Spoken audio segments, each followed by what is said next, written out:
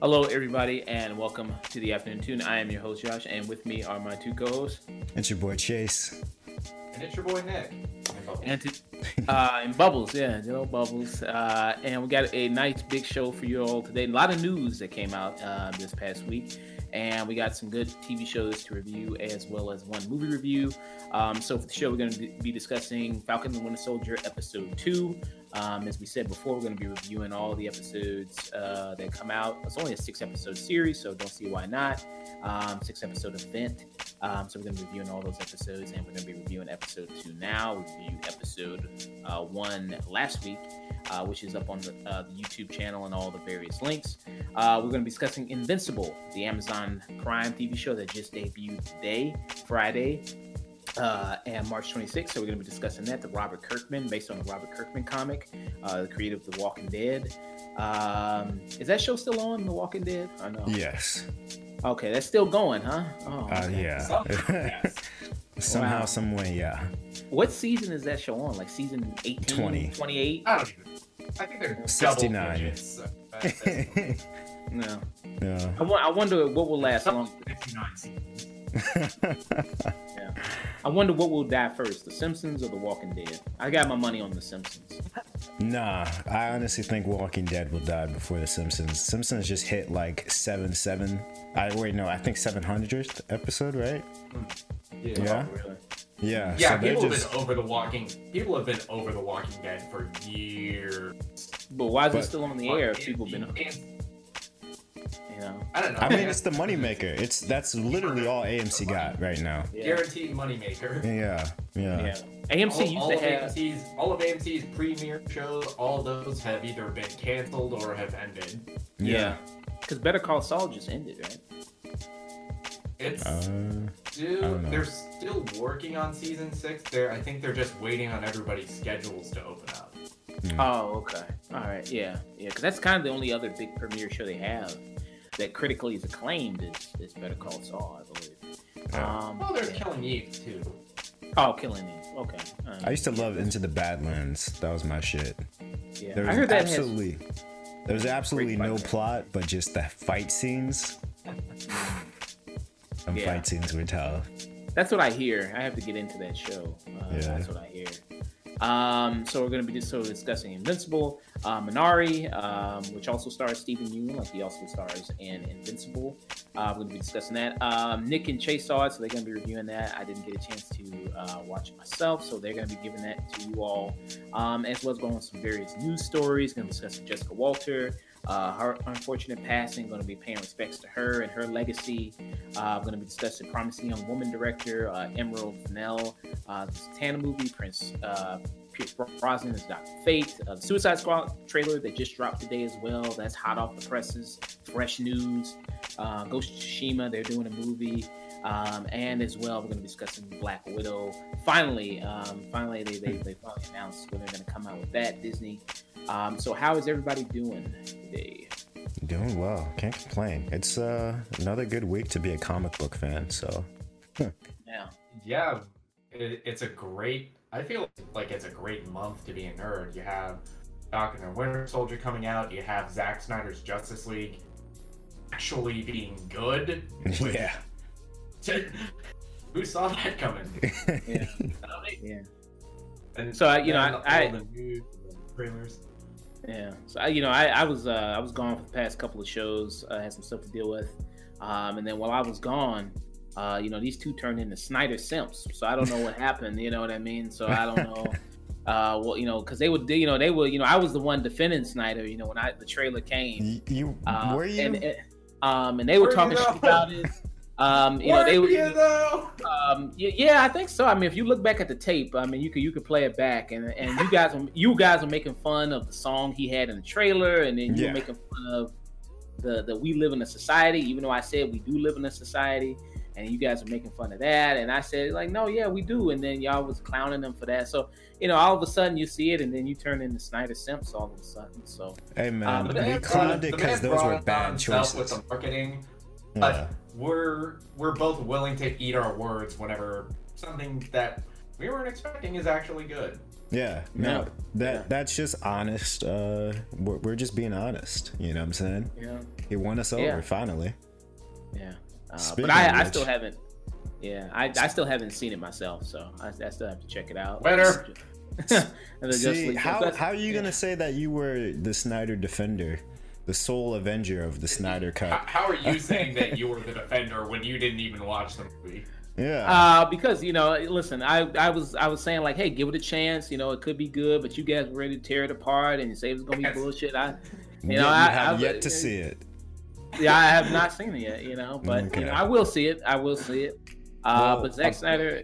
Apparently, it's so good. Apparently, it's so good that people are begging him to finish the rest of it, which we'll see. Those fucking people. Yeah, we'll see. We'll see.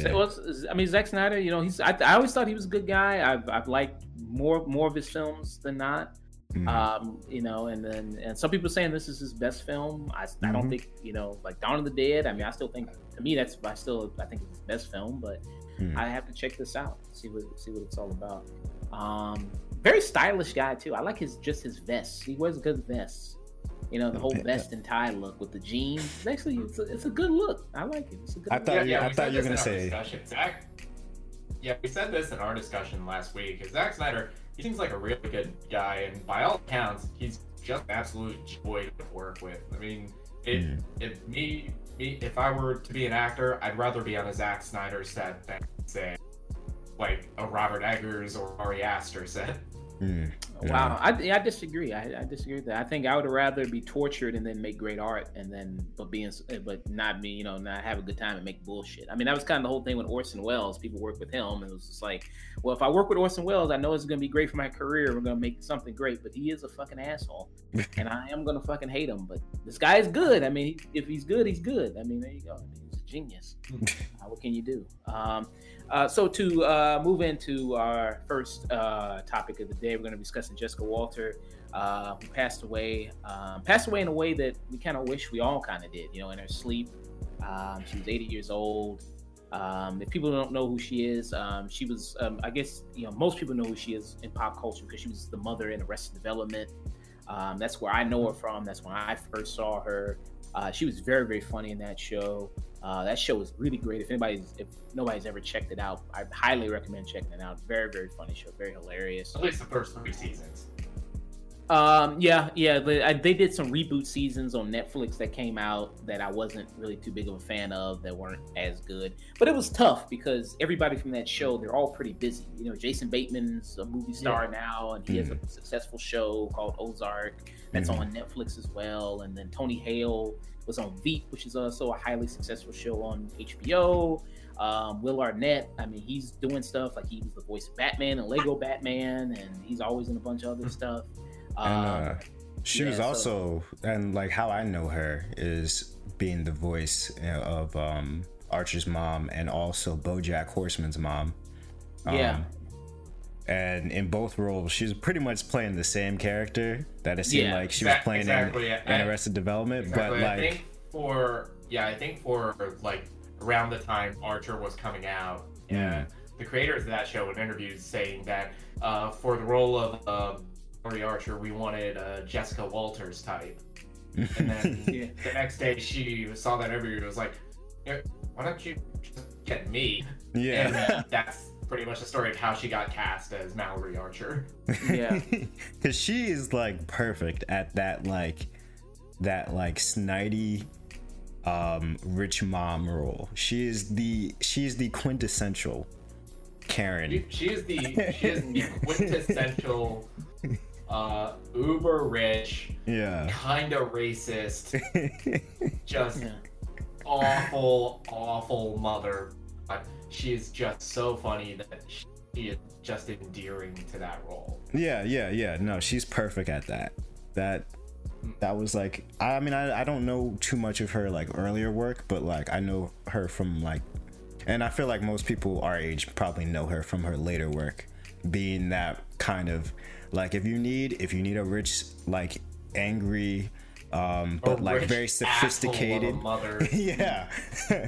You call her. If you need a lot animated version of like the family from Ready or Not. You get her. Yeah.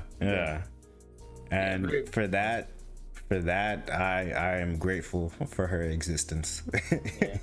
And she had a career that spanned 6 decades. I mean, she was in Hollywood for a long time.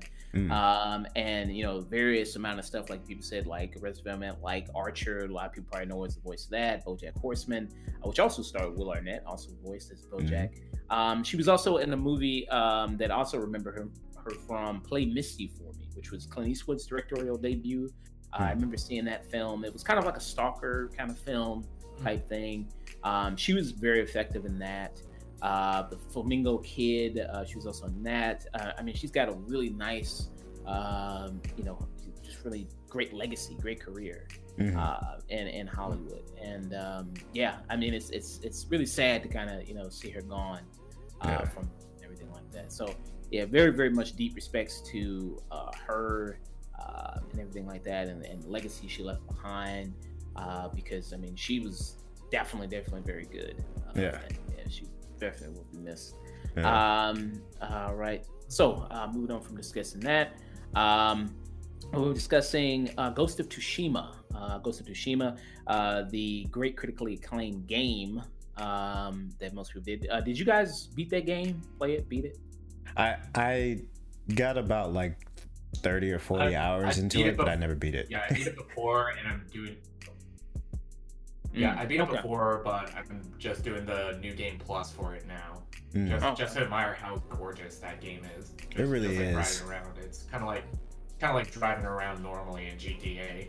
Yeah, no, it really is. Like, you just follow the wind. Because here was my problem. I just followed the wind and kept doing all the side quests possible, and I just never got around to beating it until I got burnt out.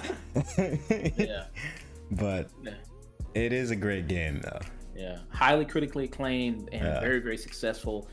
This is from Deadline. It says, the game recently crossed a massive milestone of selling over 6.5 million copies since its July 2020 debut, and with great success comes Hollywood trying to capitalize off that success. So they're going to try to do a movie off of it. From the guy who's the director of John Wick, Chad Stahelski. It's going to be the one directing this film, and it's Sony Pictures and PlayStation Productions that are going to be putting it into development. What do you guys think about them doing a, you know, Ghost of Tsushima movie? And this is after they announced that they're going to do a Last of Us, you know, HBO series. Do you think that this would be a great avenue, you know, to do a movie about this, or would you rather see an HBO series or something like that, as opposed to them just doing a full-length film? Both are unnecessary to me, but I would actually prefer them to do a series for this game in particular, because one of the things that I loved about the game wasn't necessarily the main story, but the side quests and the side characters. Getting a chance to really develop them and have them come together as a team, I feel like that could be a route that is probably not necessarily going to be explored in this movie. But, you know, I do think still that the film, the game is probably one of the easier to adapt into a movie or TV show, because it has a relatively straightforward narrative. And then you have like the very simple beats that like you can hit, like Jin's emotional struggle with becoming the ghost and kind of forging the sort of ninja style of fighting that we see in the game versus what he wants to be as a samurai. I think that's a very compelling struggle that from what I've played, at least, I feel like the movie could really take the time to flesh that out further. But aside from that, I don't see why video game studios want their games to be made into movies so badly, and I don't understand why we keep trying to do this. But what do you think, Nick? When I first heard they were making a movie, my gut reaction, like when I hear most of that news, is why? Especially with a game like Ghost of Tsushima, where the gameplay itself, it's so cinematic. It's just such a gorgeous game. How do you translate that to live action? Until they announced that Chad Stahelski from John Wick was going to be the director on it.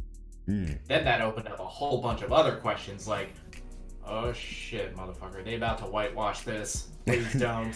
No, Please I don't think that they. Scarlett Johansson as Jin Sakai. I don't think that could happen. I really genuinely don't think that that could happen. The worst that they could do is I think that's just worst case scenario for me. No, I think worst case scenario is Keanu Reeves that they cast as Jin. And that's about as most whitewashed as they're probably going to get to it, because I don't see them getting away with that. You know what I'm saying? Not in Tsushima. It is cool. It is potentially going to be cool to see another major studio film that, by the very nature of it, is going to have a primarily Japanese or primarily Asian cast. Yeah. It has to be. Cool. But it also opens up the question, are you going to have the dialogue be in English, or are you going to have it in Japanese? Which, that was kind of a little bit of my issues with the game, with the story-wise, because you have a lot of Japanese actors speaking English, and some of them are not as practiced at it. Well, so I'm kind of a weeb, so I put it on sub. So I kind of do hope that they do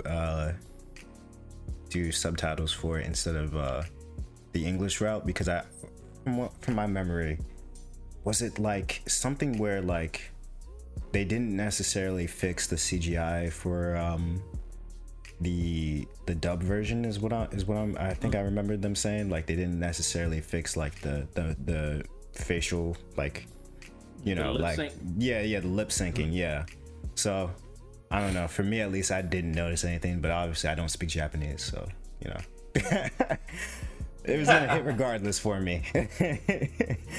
But I do hope they do Japanese. I feel like that makes the most sense. Yeah, but they probably won't because it's Hollywood. Yeah, probably not. The actor who voiced the voice actor who voiced Jin, of course they even based the body model off of him. So he would be also a natural choice to play Jin, the character in the movie. But again, it's all about Hollywood and bankability and It's Hollywood. Yeah, so we all know. So it depends on who they're gonna cast. So Tom Cruise, yeah, Tom Cruise. I don't know. I mean, the way Johansson. Yeah. I don't know. The way Steven Yeun is blowing up right now, I wouldn't be surprised if they get him. But he's Korean, right? Is he? I don't think. Yes, he is Korean. I don't think they really care. A lot of these times they just go like, okay, well, you're Asian. There you go. That's good enough. I don't think they care, honestly. I don't know. I mean, I don't think it's like with Fred Hampton where you can find a British guy to play him. You know what I'm saying? So get fucking Mark Wahlberg to play Muhammad Ali. Yeah. So do you guys think besides with someone like Keanu Reeves, do you think there's any, or the voice actor, do you think there's any good actors that you would see? I really want there to be somebody new.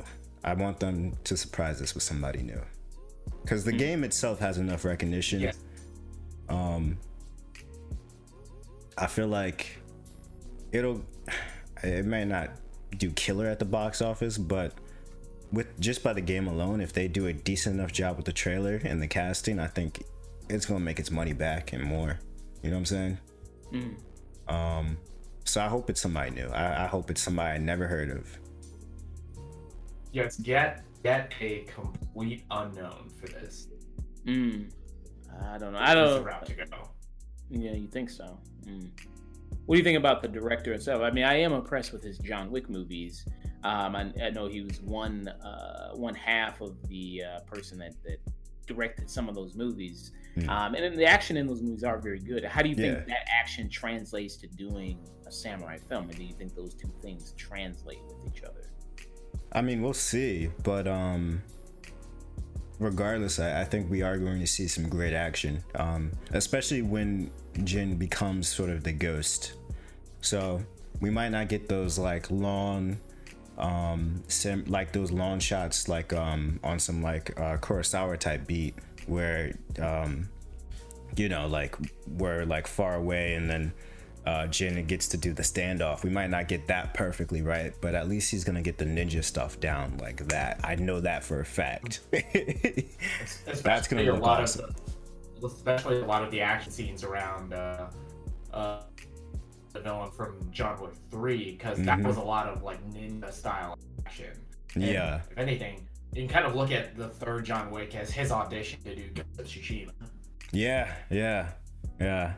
Because there's gonna be big ensemble. Well, if it's anything like the game, there's gonna be big ensemble fights. Yeah, no, that should be fun. Yeah, and there was a sword fight at the end of John Wick 3. Yeah, we fought the two dudes from the raid. So yeah, so there was something like that. But we'll see. See what they do with it. Very excited to see, you know, what they come up with. The ideas, casting wise, I think. Obviously, a lot of people saying the natural choice is just to go with the voice actor who voiced the character. All right, so moving on from discussing that, we're going to discuss some DC news. Got a lot of DC news that just dropped. Oh, but before we get into that, we can discuss the Marvel stuff real quick as well, because it's just some real quick news. So they finally came out with a release date. Champs. Oh, we said the reigning, defending champs. Yeah, Marvel. There you go. They finally released some news about Black Widow, because I think it was just maybe a couple of weeks ago, something like that. I was thinking like, yeah, they still haven't really announced the release date for that movie yet, and then they dropped the news for it. So it is going to be on Disney Plus, and it's going to release in theaters simultaneously. And they're doing the whole Disney Plus Premier Access thing with it, which means it's going to be $30. And it continues. Disney constantly charging $30 for its Asian leads. You know, this Raya, Mulan, you know, Scarlett Johansson. They just keep doing it to their Asian leads. I don't know why. What's up with that? But you know, that's what Disney's doing. It's a trend. Did Raya do good? They don't release the numbers, so I don't know. I haven't heard. They don't really release the numbers. It had to have done decently if it. Worse than Mulan. True. It had to have done decently if they're still willing to do this whole Premier Access thing. I mean, I don't know if there's like a contract with like they may have signed with like the directors and producers of the film. I think with Marvel Studios that was a caveat in their contract. They had to release it in theaters, but because the situation, or the profits had to at least match what they would earn in the theater. Okay. Because not too keen on paying $30 on any of these movies, honestly, for a one-time viewing. Yeah, $30 to watch Black Widow at home. If you're a single person and you have nobody else coming over, you can go fuck yourself. Go fuck yourself, Disney. You expect me to pay $30 for that shit? Or, you know, like Steven Yeun's character in Minari said, if you could find a free way. If you find it for free. Yeah, if you could find it for free, then you should look into that, because that's much smarter. Yeah, Allegedly. Yep, the views of Chase McLaughlin, Nicholas Taylor, and Josh Williams do not necessarily reflect the opinions of the Afternoon Tune LLC. Neither does Steven Yeun's character in Minari. Because we talked about this, I think, when Raya came out, when we had the discussion about that when reviewing that, and the $30 thing, again, if something came with it, like if you actually owned it and it wasn't just a one-time period, because eventually it's going to go away. Yeah, eventually their dollars and stuff like that is going to come back. And there is going to be a time where it is going to be available for free, so why not wait? Oh, whoops. Why not do like 3 weeks in the theatrical run and then drop it on Disney Plus, or do it vice versa, or just not.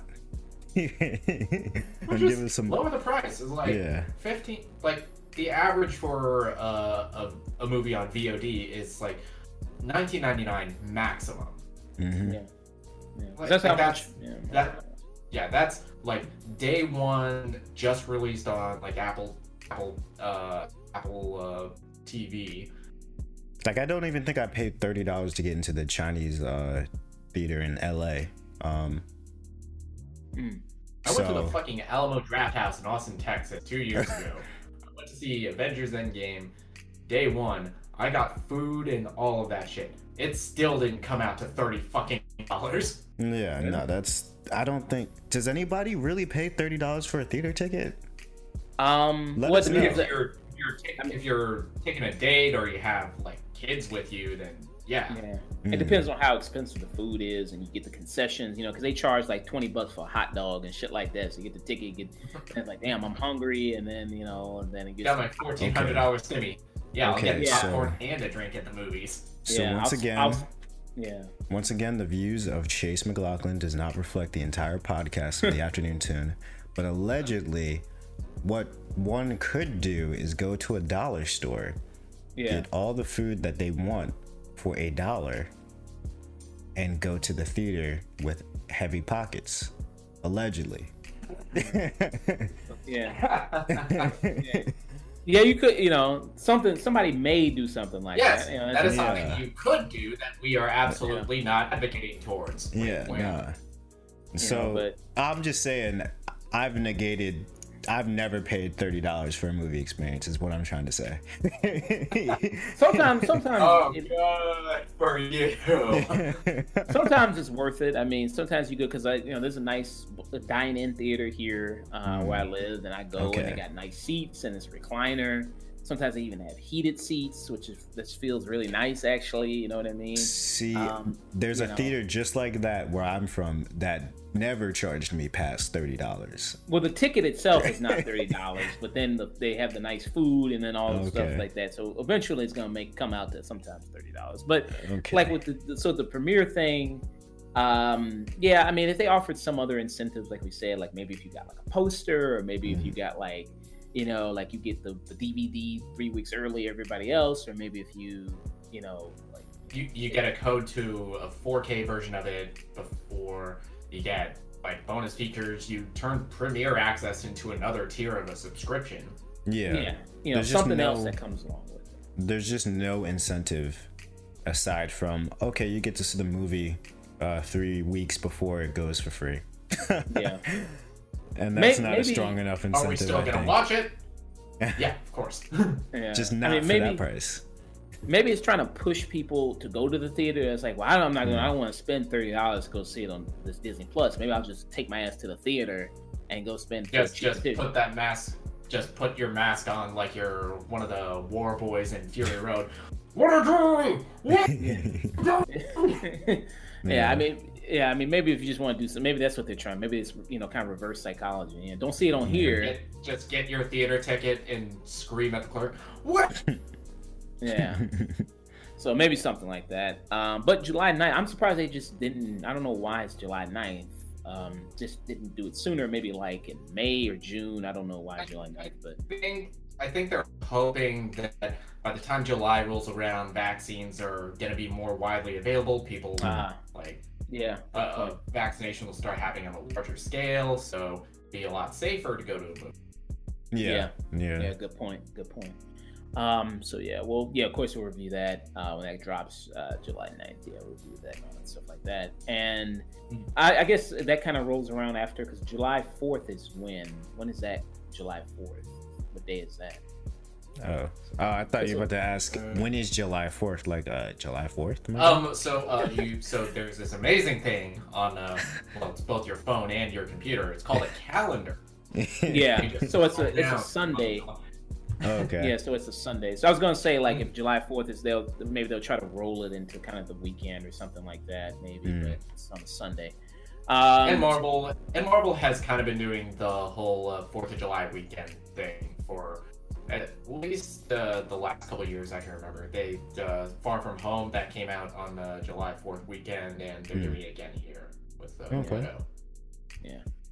all right, so moving on from discussing that, I'm gonna talk about DC stuff. So the trailer for Suicide Squad that dropped today. And already from the trailer, James Gunn's The Suicide Squad. yeah, James Gunn's The Suicide Squad, because this isn't titled Suicide Squad 2, I don't think, right? It's just The Suicide Squad. Yes, it is The Suicide Squad, not that the definitive, not that Cholo bullshit. Yeah, the definitive one. I think we should really start. Yeah, I think we should. I think we should really start bringing back the. I miss the. People used to say the. You know what I mean? Like, yeah, it has like a prestige to it. Yeah, you know what I mean. It's it's like the next Robert Pattinson. It's not a Batman movie. It's the Batman. Yeah. For the longest time, so apparently Megan Thee Stallion is not The Stallion, it's The Stallion. I always thought it was The Stallion. Huh. I always thought that's the way I always thought it was pronounced. So it's the 2 E's, right? Yeah, 2 E's.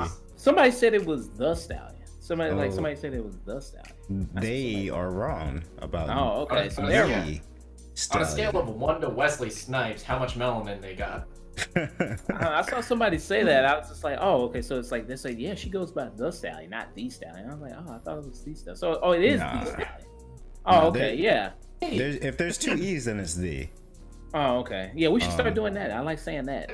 Damn right. If you want to get called that. Yeah. So yeah. But anyway, I'm sorry. But this trailer is really good. And so the opening of this trailer begins. You see them in a van. Even just the interactions between these people. You see, Idris Elba here. You see Joel Kinnaman here, and you see them kind of just all interacting in this van, and they're planning to save Harley.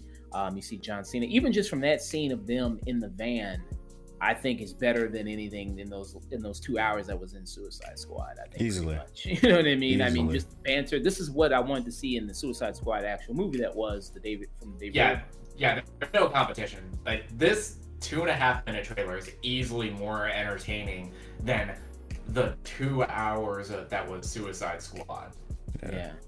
Yeah, absolutely. And Joel Kinnaman, he looks a lot bigger than he did since I last saw him. He got jacked for that Netflix show, Altered Carbon. Oh, okay, that's what it was. Because yeah, he looks a lot bigger than he did before. I was like, wow, he looks way more in shape now. He looks way bigger. So you see Idris Elba here, John Cena, and so they're coming to rescue Harley. That's a good scene too in the trailer. You know what I mean? And they feel like it's more of a close unit, a close team. They seem like they care about it more of each other now. You know what I mean? And things like that. They care just enough. They care. Just enough. I guess about. Yeah, it's self-preservation. Yeah, you know what I mean? They're in it together, you know what I mean? They're in it together. You see, so it's a lot of introduction of the team, a lot of kind of the new members. You see Michael Rooker, who's a James Gunn staple. He's in every James Gunn movie. So you see him in this. You also see Polka Dot Man in this. King Shark, who I'm excited to see in this film. Who just got released that is voiced by Sylvester Stallone. Oh, Sylvester Stallone's. That's a good pick. That's a good pickup. I don't know. I'm kind of I don't know. I guess I like really like. Yeah. I guess I really like the voice of King Shark in the Harley Quinn animated series. I was hoping maybe they get him, because I really like that voice of the guy who does his voice in that. I feel like King Shark is essentially gonna be this movie's kind of like Groot character. Yeah, he's not gonna get a lot of dialogue, but there's enough emotion in the performance that you can almost tell what he's saying just by everybody around him. Yeah. And you see, of course, like the nice hero walkout shot with them. You got Captain Jai Courtney, Captain Boomerang, who I did really like. Jai Courtney's Captain Boomerang. Thought he did good in that. You see Nathan Fillion, you see Pete Davidson, and you see King Shark, doing his thing, eating people, and the guy at the computer being absolutely you know what I mean, disgusted by that. You see Viola Davis. Oh, go ahead. And Viola Davis being done with everyone's shit, and Polka Dot Man, I think, being suicidal. Yeah, yeah, very much so. You I think? hope they lean into that joke, just like, Jesus Christ, I'm a fucking supervillain named Polka Dot Man. Kill me now. And Viola Davis, I thought, she was also one of the other good elements I liked about the Suicide Squad. I think David Ayer version, I thought she was very good in that. So they brought back a lot of the good characters. It felt like for that version of the film, Viola Davis was the only one that picked up a Suicide Squad comic. And really got to know Amanda Waller. Yeah, I mean, I thought, she was just perfect casting for Amanda Waller. Thought she hit the character spot on. From all the stuff I've seen her in, from the animated series, from the comics, I think she hit that character very, very, very spot on for me. Again, and you see more kind of banter between them, like when they're on the island, and Idris Elba and John Cena going back and forth, and John Cena said this island was full of dicks, and somebody told me to suck every one of the dicks, I'd absolutely do it, till there was no dicks left, like stuff like that. I think is absolutely really good. What did you guys think? I'm definitely not going to cut that out of context. Oh, hell no. Yeah, not at all. Not at all. Don't worry about it. Just marking the timestamp and 36 minutes in. Okay, all right. Okay, and even smaller moments like when it looks like the new members of the team, like the Thinker, are getting introduced to Rick Flag, Harley, and Bloodsport, and they're given yep, you failed the mission, you die. We find out any information you gave us is false, you die.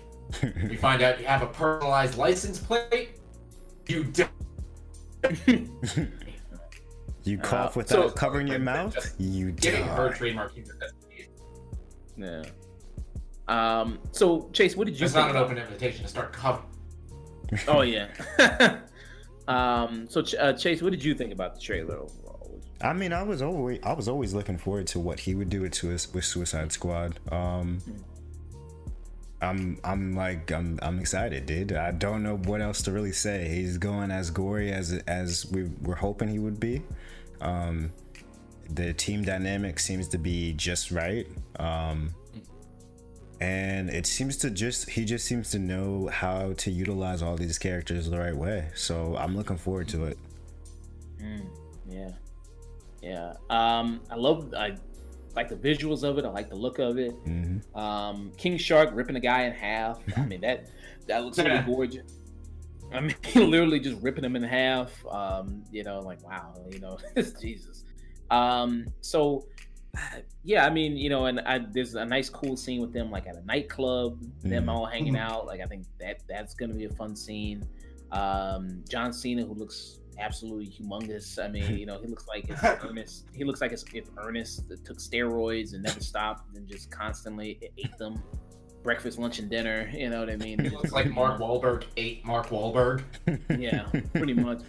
It's like somebody just put a bicycle pump into his ass and just kept pumping and pumping and pumping until he's just humongous. It's like, Jesus Christ. You know what I mean? Like, but the dude, I mean, you know what I mean? He likes to work out, man. He enjoys working out, obviously. Good for him. I mean, if I'd swap bodies with him if I ever wanted to know what it feels like to be able to bench press a car. Yeah, you know what I mean? I mean, if there's steroids involved, they mess up your junk. Yeah. I mean, if I want to look like John Cena and put on a suit and feel like what it's like to be Kingpin, yeah, I would absolutely love to experience that just for a day. You know what I mean? Well, I mean, it's not like anybody could see you as John Cena, though. Oh yeah, that's very true. Yeah. Oh yeah, that's true. Yeah, there was just a giant, weird, floating metal helmet in the trailer. That was weird. Yeah. Yeah. So yeah, I'm excited. This looks fun. It looks really good. The action looks really good. Margot Robbie is Harley Quinn. I wonder how long she's gonna play this character. As long as it's making money. If she keeps playing it like this, I hope we keep getting Margot Robbie as Harley, because she has kind of gotten overshadowed by virtue of how great the Harley Quinn show on HBO Max is, and Kayla Cuoco, how she's nailing that voice performance. But it's almost like validation to see it in live action, to see, yeah, this character is fucking awesome, and you have an actor of the caliber of Margot Robbie playing her. Yeah. To perfection, almost. Especially in this, she had some of my favorite Harley moments just in this trailer. Yeah. And I know, I mean, Birds of Prey, I thought it was okay. Thought it was pretty love decent. Birds of Prey. I absolutely adore that movie.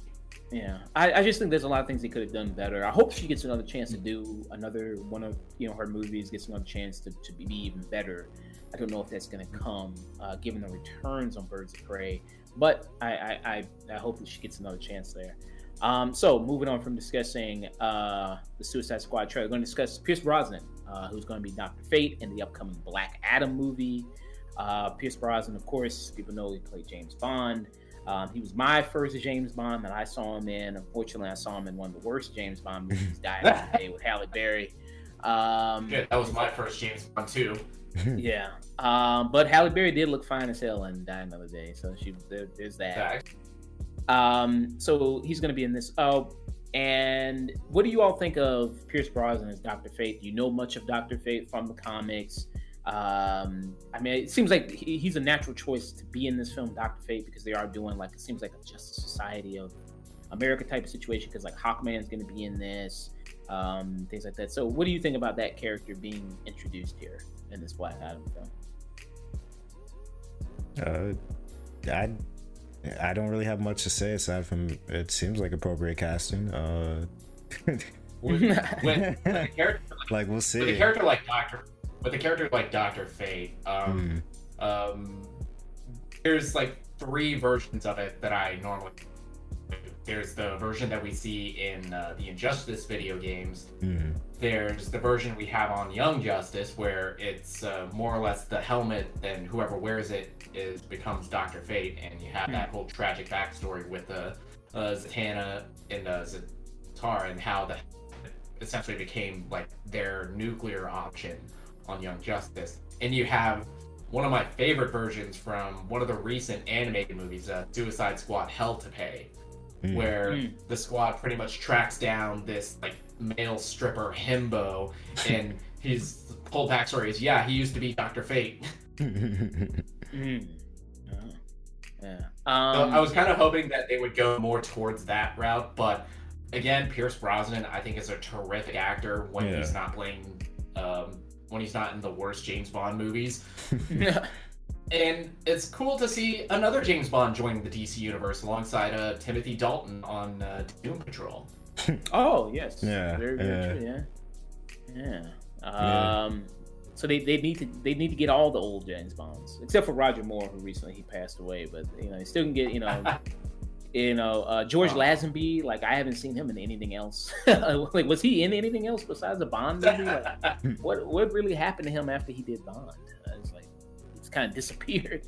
Well, I mean, when you're getting those Bond checks, you're chilling, Yeah, but he was only in one movie though. He was only in one. He's living off those residuals, man. Yeah. So it says here, so this is via the Hollywood Reporter. It says Bronx will play Kent Nelson, aka Dr. Fate, son of archaeologist who was taught sorcery skills and given the magic helmet of fate. The character, created by Gardner Fox and Howard Sherman, is one of DC's oldest characters, having first appeared in 1940's No More Fun Comics number 5. I mean, they're putting a lot of these kind of characters in this movie, Black Adam movie. It turns out to be, very interesting to see what they do with all these different characters.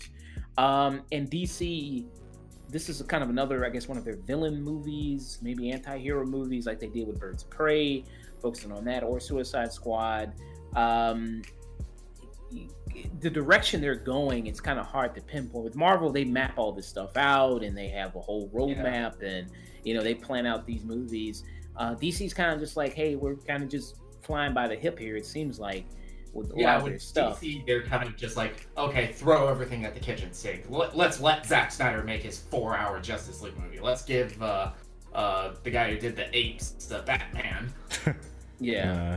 I will say, they all don't feel the same, and in some ways that's good, in some ways that's bad. Not saying that all Marvel movies are the same, because when people make that criticism of Marvel movies, saying that they feel kind of samey, I kind of disagree. I was like, well, I don't think Guardians is like Winter Soldier. I don't think Winter Soldier, is No, like, if you put Guardians of the Galaxy and Captain America Winter Soldier back to back and you cut out the Marvel logo, I would not be able to tell you that they were in the same universe.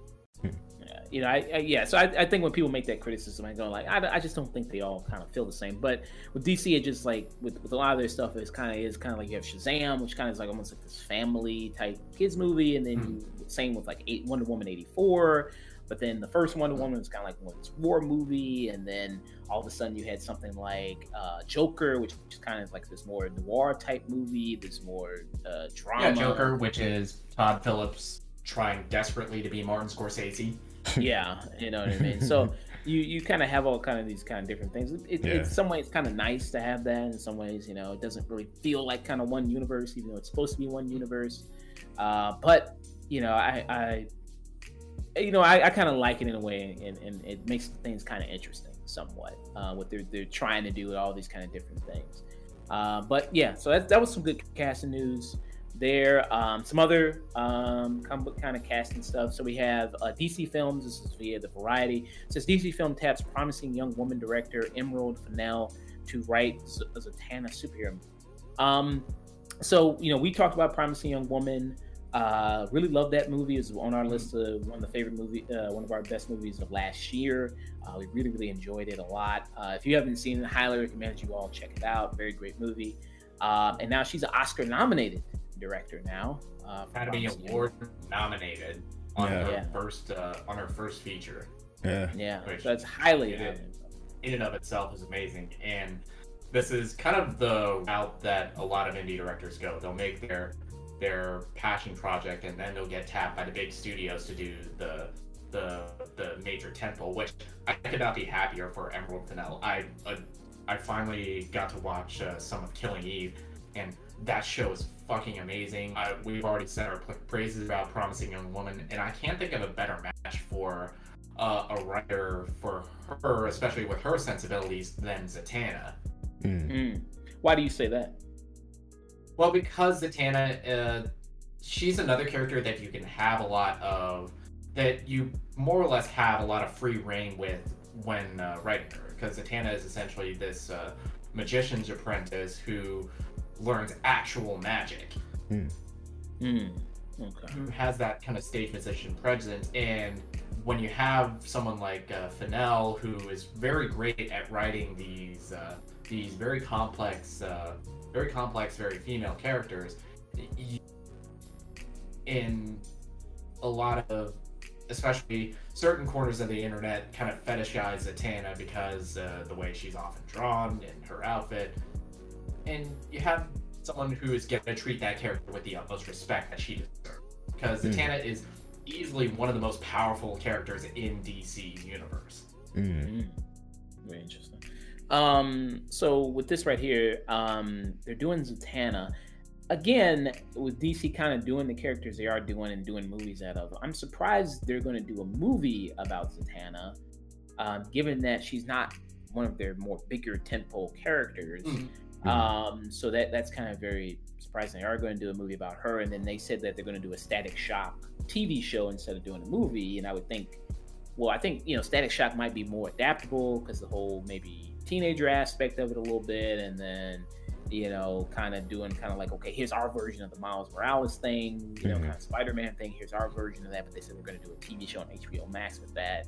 And then the fact that like with the Green Lantern Corps, they're going to do a TV show instead of doing like a movie of Green Lantern Corps. And Green Lantern Corps is this big kind of, again, Green Lantern is a big superhero. So it kind of is very interesting that they're deciding to do a movie about Zatanna instead of doing like something else, like a TV show or maybe something like that. So that's kind of very interesting that they are deciding to do that. I mean, at least it's not Batman or Superman. Yeah, very true. Yeah, we're getting a DC film that is not either of those characters, which is to go back to your point, kind of what DC can do. They tried to do the whole cinematic universe and failed spectacularly. So now they're just throwing everything they got at the kitchen sink and seeing what works, and they already have that built-in justification of it's a multiverse. We can do whatever the fuck we want. Very true. I can do whatever the fuck I want. Yeah, no, I think the movie's now more so on my radar than it would have been prior. So looking forward to it. Hopefully it'll be great. So it says right here, so it says Zatanna created by Gardner Fox and Murphy Anderson, person name we just recently read with in discussion to Dr. Fate. It says it's a magician and considered one of the most powerful sorcerers in the DC universe, like Nick said. Her magical abilities are genetic, and her dad is Giovanni Zatara, was also an alchemist. So, and like you said, Fennell's success coming from Killing Eve, which is a very successful show, as we talked about, being on AMC and everything like that. Yeah, I mean, I'm looking forward to it. I know a little bit about Zatanna just from the Young Justice series and things like that. Chase, what do you think about Zatanna and doing a movie about it? I really wasn't that interested until I heard who was directing it. So I'm happy that she's on this, and I'm looking forward to it. Like, I'm, from what I know from her is all just from Young Justice. So it's not like I have like this huge wealth of knowledge about who this character is and like her whole thing. So it'll be interesting. Yeah. How do you think they're gonna have her outfit like in the comics, or no? Probably not. Probably. Well, because he has a background as a stage magician, they'll probably have it just in like one scene, just do a wink and a nod to, okay, comic book fans, shut the fuck up, we got it in the movie. Yeah. Maybe they could just always do a good 2021 update of it, like they did with Wanda and her costume, Scarlet Witch. So a nice update of her costume and everything like that. Very good. So who do you think that Fennell will choose to cast as Zatanna? Because I had a very interesting conversation about this the other day. A lot of the cast was just reunite Promising Young Woman and have Carey Mulligan play the role. Is Zatanna, is she a woman of color at all? Is she? Because sometimes she looks very much. She hasn't been portrayed that, but yeah, no. Shit, I don't see why not. I mean, because sometimes I've seen her and she does look very olive skin, very kind of somewhat ethnic in a way, somewhat kind of darker skinned, or sometimes Italian. Yeah, maybe maybe kind of like Italian, yeah. Because her father's Giovanni Zazzara, which I mean, it's pretty much Italian kind of name. So yeah, maybe somebody like that. And it depends on what age range you want to go with Zatanna. Depending if you want to go somebody in the 20s or 30s, or maybe somebody younger. Depends on what age range they've done. I've seen her at various kind of age ranges too, in different media positions. So it depends on which one you want to go with. If they do Italian, they do vaguely olive-skinned Naomi from Power Rangers and from Aladdin. Oh yeah, that would be a nice choice. Yeah, Naomi Scott. Yeah, that would be a nice choice. Yeah, that's good casting there. So yeah, looking forward to it. Looking for the casting news. See what they cast. See what further developments of it is. So that is it for news. Going to wrap up with that, and we're going to go into a nice movie discussion, movie review. Like I said, I did not see Minari. Nick and Chase did, so I'm going to let them take it off. Yeah, I don't support the Asian community at all. Yeah. Oh, okay. Not gonna clip that out of context either.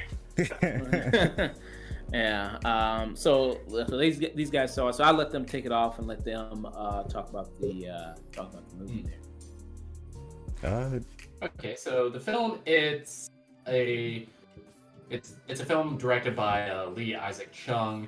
Essentially telling the story of his childhood, because he grew up in a rural farm in Arkansas, and a lot of the movie is told through the eyes of who is played by Alex Kim, and his father Stephen Ewan, who is a Korean immigrant who buys this plot of land in Arkansas with the plan of growing and selling Korean vegetables. Okay. And I didn't know that much about his about the director. And immediately what's striking about this movie is kind of just how low key it is. Because this is not grandiose, so look at this immigrant struggles Hollywood story. He's gotta face everything from racism to all that. It's like, no. it's a lot more grounded and a lot more down to earth. Even telling just from my perspective, a lot of truths about Asian families when they emigrate here. My mother is Filipino, and my dad was military, so we had to move around a lot. So we eventually just invited our grandparents to live in on my mom's side, just so my mom could have someone from her hometown. And that's especially true because they eventually bring in grandma, who was played wonderfully here by Yu Jun-yeon, who she was not on my radar prior to watching this movie, but god damn it, just on this performance, she is easily my favorite to win Best Supporting Actress. Yeah, no, she was one of my favorite performances. Her and the son, their dynamic is phenomenal. They might honestly have the best chemistry out of like the movies that came out this year, honestly.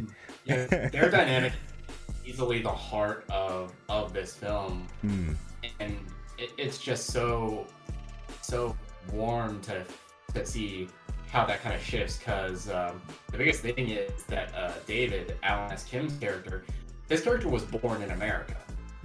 He was born, raised here, he speaks fluent English. So when you take in child of immigrants and you have a second generation kid, you kind of lose a lot of kind of traditions and customs of your home culture. And this kid's always talking shit to grandma. I was like, you're not like real grandma. It's like, you don't cook, you cheat at cards, you fucking steal from the collection plate at church. Well, steal back from the collection plate at church. And you keep telling me my ding dong is broken. Which was like around other kids. Which was one of the funniest jokes in this. Which that joke just felt so real, because my grandma on my mom's side, she doesn't speak English. She only knows like a couple words, and even then, it's always like she pronounces her like F's like a P. So whenever she would cook for us, she would always like come up to us and ask, "Your penis in your plate?" I was like, "Oh." The entire time I was like, "Oh Jesus Christ, please don't say that around other people." No, there's a lot of great like small moments throughout this film. One of the funny standouts, or sometimes not funny, it was very cringy at the same time, was the church. They go to the church maybe like twice in the movie, but it's each time I could feel it's not like Tyler Perry going to church. Yeah, no, not at all. It's very quick. It's very low key, and they do address some of the like the uncomfortable racial questions, but it's always like children asking it, and even then, it's never like malicious. It's never with the intent of bullying. It's like one kid asked. And it makes sense, because this kid grew up in fucking middle of nowhere, Arkansas. He's probably never even seen an Asian kid before. It's like, why's your face different? It's like, how I am. Cool. Yeah, I'm hang out. Yeah, and they're cool. Yeah, I'm looking at the trailer right here for it. I seen the scene you're talking about. Like I see the scene in the church, and then there's a scene where like the little like white boy's looking at the little Asian boy, and he is just kind of looking at him like, "What the fuck are you supposed to be?" He really is just looking at him like he's just like, "What the fuck are you?" Like, looking at him like he's ET or something. Like, Jesus Christ, kid. Yeah, no, there's just a lot of like, I think the way the film tackles a lot of different things very low key is a part of the charm. I'd say, I said this earlier off screen to Josh, like I'd compare this movie to like sort of like a slice of life rather than like a because it's not, like you said, it's not over the top with the drama. It's not like they're not trying to save the world, or they're not trying to change the world in any way. They're just a family trying to get by and trying to make it together. And I don't comprehend how this is not the most American film in American history. To me, this is the most American. This is kind of like that idealized version of what used to be the American dream. Yeah, Which, no. Of course, people This aren't is- gonna fucking watch because they don't like subtitles. Yeah, no, this is absolutely the American, quote unquote, the American dream. And it doesn't like sugarcoat it. It's not like something where it's propaganda or anything. It's a very realistic depiction of what happens for immigrants. Granted, I've never been to Arkansas, and I have absolutely no desire to, even after this movie, especially even after this movie, actually. They got tornadoes. Oh, hell no. I'm gonna They stay. got tornadoes and shit. Fuck that. Yeah. Tornadoes and shit. Tornadoes of white people anger and shit. Yeah, nah, I'm good. I'm good on that. They got creepy cool. dudes that carry the cross for miles on ends, but are actually kind of nice, but still very creepy. Yeah. Will Patton is the aforementioned fanatic here. Which Yeah. I think in a more bombastic movie, there would have been a turn where he like murders that entire family. But Yeah. thank God that that's not the way they go here. He's just Yeah. he is very eccentric, but it's always in a very nice and warm way.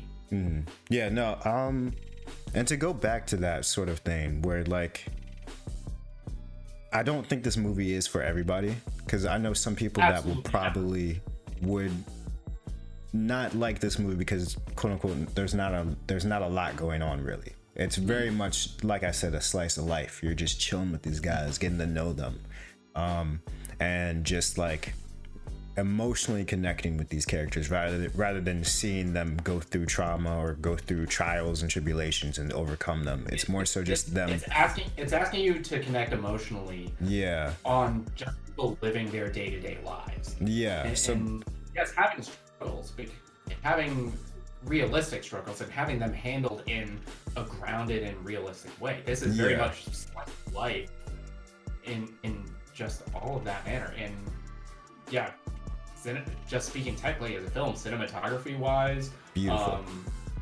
It's gorgeous. It's one of the most beautiful looking movies I saw that are nominated for this year's Oscars. And yeah, no, I mean, I don't know whether or not it's going to be my pick yet for the best movie, but it is definitely going to be up there. But I do want to also stress that it's not for everybody. If you like slower paced stories, and if you like characters that, or if you just want to see characters be human, then this is for you. But if you're looking for something over the top, very dramatic, will change your view on life or something like that, that's not necessarily this. It's kind of just like, yeah, go watch fucking Green Book. How long is this movie? it's about an hour 55. Oh, it's not that long. Yeah, it's just a little shy. It's just a little bit shy of 2 hours, but yeah, I'm kind of echoing a lot of points that you made, Chase. That I absolutely adore this movie. I give this a solid 9 out of 10. I'm so happy that a film with primarily Asian cast, spoken mostly in Korean. There's like maybe 5 minutes total of dialogue that is spoken in English in this entire film. And again, Stephen Yeun giving what I think is the performance of his career. Because he's so amazing. He's capturing so much of that warmth of being a father, that anger, that desperation to realize his dream. And just the whole cast all around are amazing in it. But I do also agree that it is a very slow-paced film. It is kind of a slice of life. Not a whole lot happens in the movie, and I don't know if I could recommend this to a lot of people. If you are a film fan, if you do like slower-paced stuff, if you are a fan of slice of life stuff, this is absolutely in my highest recommendations. I give this 9 out of 10 easily. For me, I'm going to give it an 8. I'm kind of a meathead. But there's a lot of value in this movie, so if you do give it a chance, I definitely recommend I definitely recommend it. It's not as like say exciting as some of the other noms maybe, but I think it has a lot more heart than most films. And I think the characters are definitely like the dynamic between the grandson and the grandmom is something that everybody should see. You know, that they have some scenes in this movie that are fucking hilarious, and I really do hope that they get some more awards. I was shocked how funny this movie is. Yeah, because there's a lot of comedy in this movie that's just coming from people being people. Yeah, and yeah, it's hilarious. Yeah, definitely go watch it. If you just don't go into it expecting some meathead shit. don't go in expecting meathead shit. Don't go in expecting a fucking white savior to come in and help these people in their hour of need. Don't come in expecting shit like Green Book or The Help. Yeah. Just let these people be people, and I swear you'll fall in love with them. Stop Asian hate. Yes. Stop Asian hate. So to move on from this, another Steven Yeun project, we got Invincible. Invincible, like we said before, is the animated series that's on Amazon Prime, which is based on the Robert Kirkman comic. Here you have Steven Yeun who voices Mark Grayson, who's the titular character. You also have Sandra Oh, who plays Debbie Grayson, who's his mother. You have J.K. Simmons, who plays Nolan Grayson, who's Omni-Man. And you have other various people who round out the cast, like Walton Goggins, who plays the government agent that's the handler of what they call the Guardians of the Globe, which is, of course, like this Avengers, Justice League team. That Avengers, Justice League. Yeah, just picks the Earth. The Seven.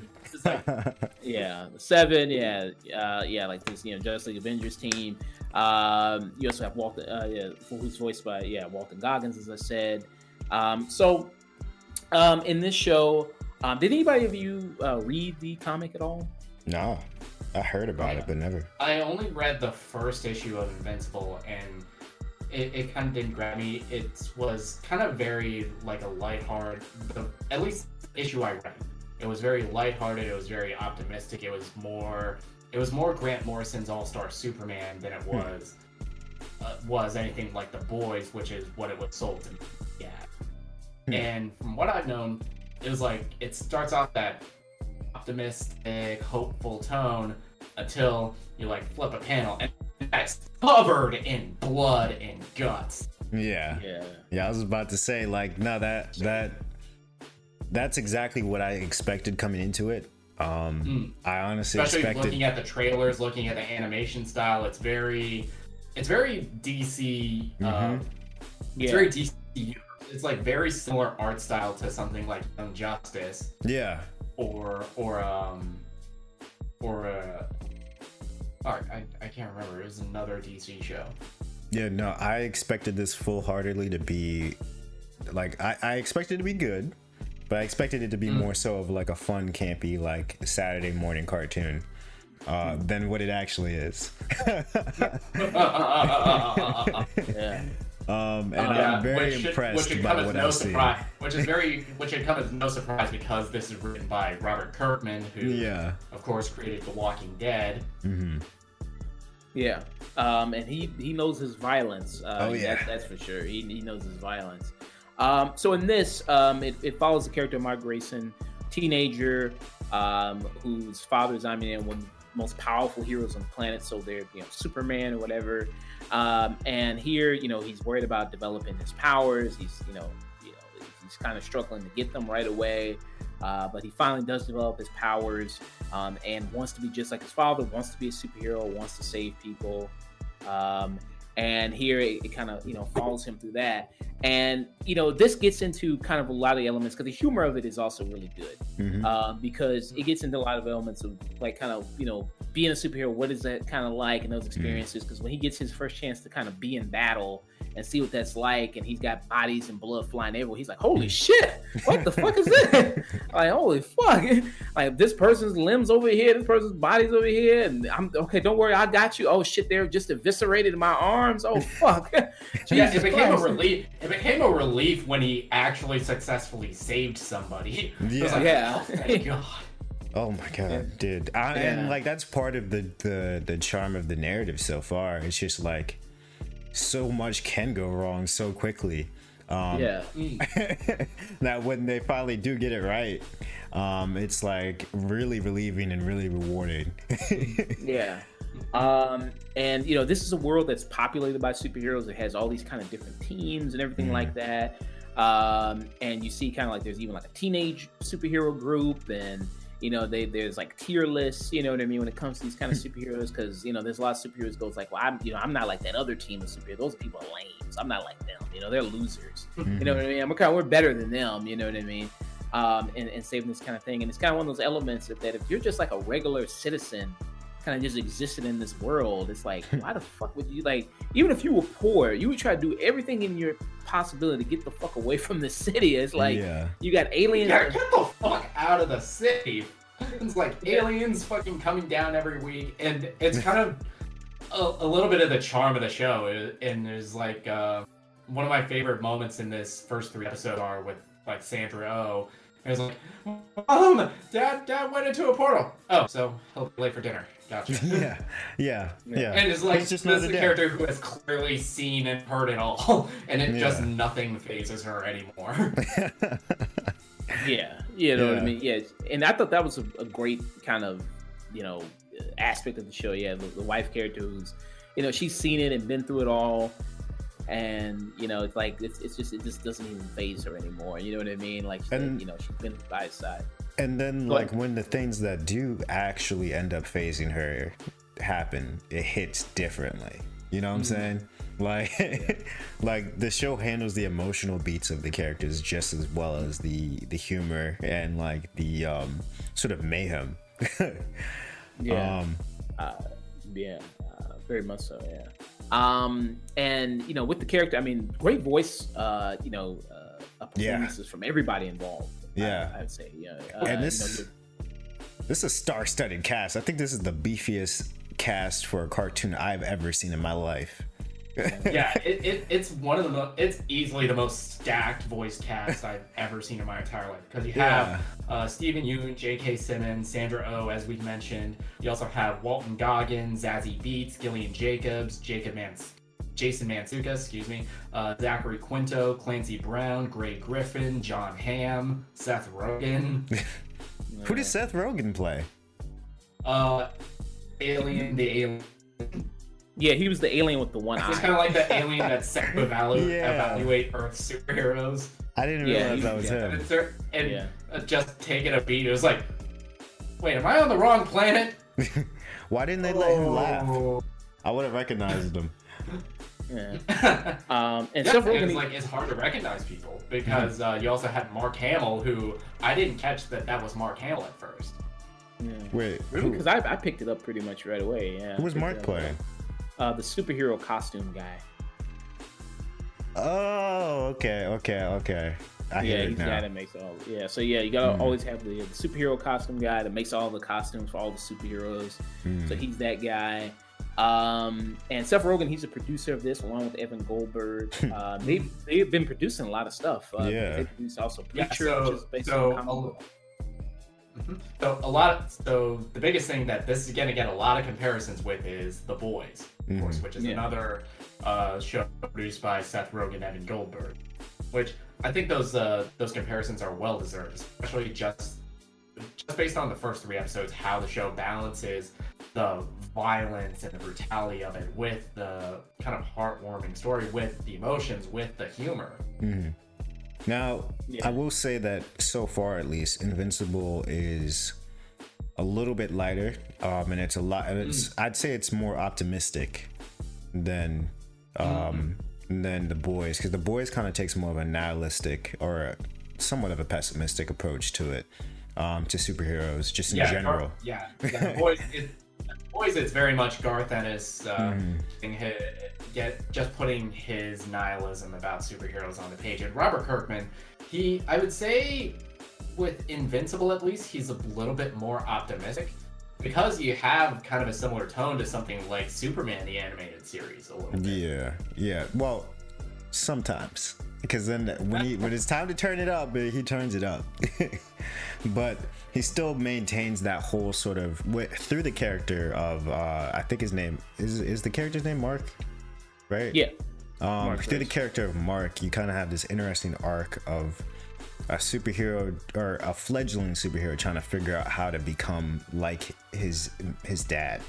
But he's set in a world that is so dark and so just terrifying that he's a good contrast for that. So you kind of end up having this sort of optimistic, naive approach to this crazy ass world. And I think that's what kind of sets this apart from The Boys. Because The Boys is kind of just like, all right, we're following these nihilist, anti-superhero protagonists on their crusade to stop them. Meanwhile, here it's kind of just like, all right, let's finally get a superhero that truly captures that campy optimism, but let's put him in a crazy ass world. Yeah. And with all this stuff, with all these different superhero stuff that comes out, so many kind of the various, people say, we're oversaturated with the stuff and just so much, and so many kind of things. But I think the thing is, you have so many people who do so much different stuff with it, where in that space where you have things like The Boys, you have things like Justice League, you have things like this, you got things like, Watchmen, which was on HBO, and you got things like the Marvel movies. It's just, you got a lot of stuff to occupy this space of these kind of different creative visions that kind of come with this type of stuff. So, and this one, like I said, it has similarities to The Boys, but it doesn't feel like it's just a carbon copy of The Boys. It's trying to be as edgy as The Boys. It has its own kind of flavor and own kind of thing to it. And also one thing I like to, that also kind of reminded me an element of The Boys, was kind of the mystery to it a little bit. The kind of, the mystery to it, the kind of ever evolving, like kind of reveal that probably is going to happen throughout the series, which I'm looking forward to seeing what happens with it and see in this, because we're doing spoilers with this, right? Please let me please do it.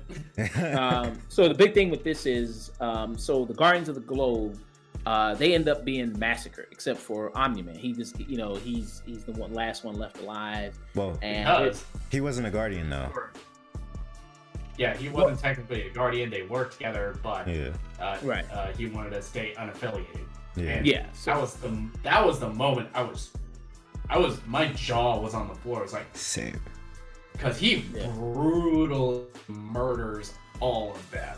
Yeah, and it's not like it's clear to see that while there's still like a scale of powers, it's a lot closer than, say, in the DC universe, where if Superman goes bad, oh fuck. Yeah. And because the Guardians, they at least get some good licks in on Omni-Man. Yeah, well, a couple. They do put him in a coma. Yeah. Before they go, but I was very shocked by that scene, because it was just like out of nowhere. All right, Darkwing, did you call us? Why are we here? And then Omni-Man just kind of full like swings at the, I think it was the, what do I want to call him? The Captain America of this universe, I guess. But I didn't realize how real this was about to get until he's grabbing onto the Flash's head. What do they call him? Red Rush in this universe. And the music just cuts. Just giving the fucking that Oberyn Martell like head crush. Yeah, the music cuts and all you could hear is just like the suffering and the squish. That's when I realized this was a different show. But do you guys have any theories? Because I haven't read the comics, but I have a theory about what Omni-Man is and what he's doing. and who he's actually based off of, rather than just Superman. He's essentially Red Sun, that take on Superman, or Brightburn, I guess is like the more recent comparison. So who I was actually going to compare him to was the Saiyans from Dragon Ball Z, because they have a similar thing where like Weebs. yeah, this the weeb in me. But Goku was based off like that. Goku's origin was based off of Superman as well. But what the Saiyans would do, right, is that they would send off their young or like somebody out to a planet to conquer it. So what I'm thinking is, right, is that what the Voltron or whatever they're called, what they do is basically, right, they have a person infiltrate a weaker planet and then destabilize it to the point where they can conquer it. That's my theory about what's going on. Don't spoil us in the chat and in the comments, please. Right. But I feel like that's like the most, like, as soon as he said like I'm from this distant planet that sends off heroes, and then he also says to the aliens that show up in episode 2, like, this is not your planet to conquer, I was just like, all right, he means it's my planet to conquer. But I don't know. Yeah, because he has that kind of that very Homelander, supremacist kind of way about him. Well, him, supremacist. Not actually a General Zod got to Krypton, got to Earth first. This is General Zod taking over the Earth. Yeah, because he was talking about all the people that died and like Red Rush. He was like, well, the dude just had super speed. It's not like that's even a great superpower. I mean, what the fuck? Dude just had super speed. And it's called. And again, J.K. Simmons, one of the greatest actors ever, and just in his voice performance, you can hear like the mask kind of slipping in that monologue. Yeah, because like he's I love this dynamic between him and his son, because like there's moments where you could see that he is at least trying to be a good dad, a loving dad, but then there's also like this very conflicting evil that's like deep within him. That you normally don't see. I mean, like we saw like little bits like with them exploring like Homelander's psychology, but like this is like a lot more in depth, because these guys have gotten a chance to, for 17 years, to really like be a father and son. So that's really that dynamic is interesting. Yeah, very much so. And with this series, so kind of combines a lot of these kind of elements of kind of the traditional kind of superhero stuff. You have all these teams, kind of like you see in the DC animated shows like Young Justice or Justice League, but it also kind of has that kind of the grittiness of something like The Boys, and kind of also mishes it, kind of puts it together. One thing about this is to see the character, what they call him, Dark Blood, who's voiced by Clancy Brown. It's kind of like a mix between, I guess, who's essentially Etrigan the Demon from the DC universe, crossed with John Constantine. Yeah, cross with Rorschach. Question, Rorschach. He's kind of like a combination of kind of all those kind of things. Because with all the characters in this, like with most superhero stuff, you can easily draw analogs to the DC universe. Yeah. Because like even DC and Marvel, they would rip off each other all the time. Yeah, they rip each other off all the time. Yeah, Deathstroke, Deadpool. You know what I mean? Captain Marvel and Captain Marvel. Yeah. Thanos, Darkseid. Yeah. Catwoman, Black Cat. I mean, they do it all the time. You know what I mean? Dr. Fate, Doctor Strange. You could go on and on, endless examples of all the times, like characters who are just basically the mirror versions of each other. Yeah. So with this one, you have this guy who's investigating the case. So that adds kind of that element of like, okay, when is this guy going to be caught? Kind of that mystery to it, element to it, which I really do like a lot, which is very good. and it, just watching it kind of just also reminded me kind of just like an R-rated Sky High. I think was also kind of a thing that kind of reminded me of kind of the high school element, and just like got to have this kid who has these powers and everything like that, and wants to be just like his dad. And if you haven't seen Sky High, Kurt Russell, highly recommend checking it out. Incredible. That's one of the greatest superhero movies ever. So this is, to me, just reminded me such of an R-rated Sky High and stuff like that. Yeah, very good. But this was, and I liked it. Amazon, I like their approach with these series of dropping 3 episodes, really getting people into it. I was also surprised when I clicked open the episodes, almost close to an hour length. Yeah. Like, wow, this is pretty nice. I'm so used to animated stuff being only like 30 minutes, and this was like a whole hour, which was very nice. And it's 8 episodes. And it didn't feel like it either. It went by the fast. pacing. Yeah.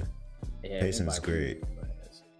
So yeah, I really enjoyed it. And just like with season 2 of The Boys, they know the moment to cut off each episode.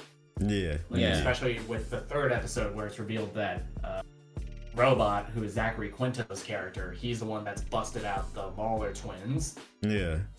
who were kind of like the intro baddies in the 1st episode.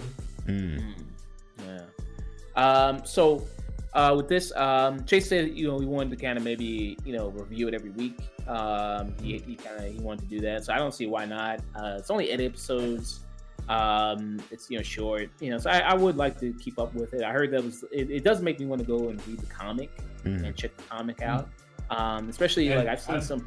Yeah, if I read the comic, I'll definitely be hearing this full cast with all the characters in it. Yeah. I looked at panels of the comic. The art is really good too, and I think from the animated series they match the art up pretty well too. They match the art up of the comic, and the art is really nice. So really enjoyed it. Really liked these 3 episodes, I would give it a solid 8 out of 10 for me. These 3 episodes. What about you all? I'm not gonna rate these yet, but definitely looking, for me at least, towards a strong 10 if they keep up the pace, because it's like I'm enjoying it. I love this shit. And I'm looking forward to see how they handle all of the interest. What are the words? How they handle the nuances of Omni-Man and his relationship with the son. The next couple episodes with the twin that does escape. It should be fun. But very briefly, because we did talk about this off screen, we didn't really talk about this on screen. Like, how do you like the format of Amazon dropping sort of episodes like 3 at a time and then going weekly? Because I think with with untested properties like this that not too many people know about unless they read the comics, I feel like this is like the best approach to really introduce people to a TV show that they don't know about, is to drop it like 3 at once. I think it kind of depends on the property you're working with and how all the episodes are structured, because with that you run the risk of dropping episodes up to a point where it doesn't really make sense for it to drop. Because with both The Boys and with this show, episode 3 ended on the right note. It ended on just the right cliffhanger to where, okay, I need the next episode right fucking now. Amazon's got like the drug dealer mentality. Is like, all right, just a taste. Well, the reason why I say that is because like a lot of shows, some shows have a problem with introductions, and I feel like some pilots don't properly represent what the show ends up being. Yes, I would absolutely agree, because back in the days before like binging was a thing, my golden rule with a new TV was okay, give it like 3-4 episodes before you decide whether or not to stick to this, because that's usually the time a television show will find its footing. Yeah, and I mean, granted, like in the case of The Boys and this, they find their footing immediately, but like some shows, I feel like require some shows need a little bit more. Yeah. Which is why I'm like, all right, Amazon, if you want to keep doing this format for every new show, I would love that, because it gives you a nice little sample size. You spend enough time with the characters, and if you don't have a decent story by 3 episodes, then you're doing something wrong here. So unless you're like a long running anime, I don't see the point in watching you. So I like that. I like that approach.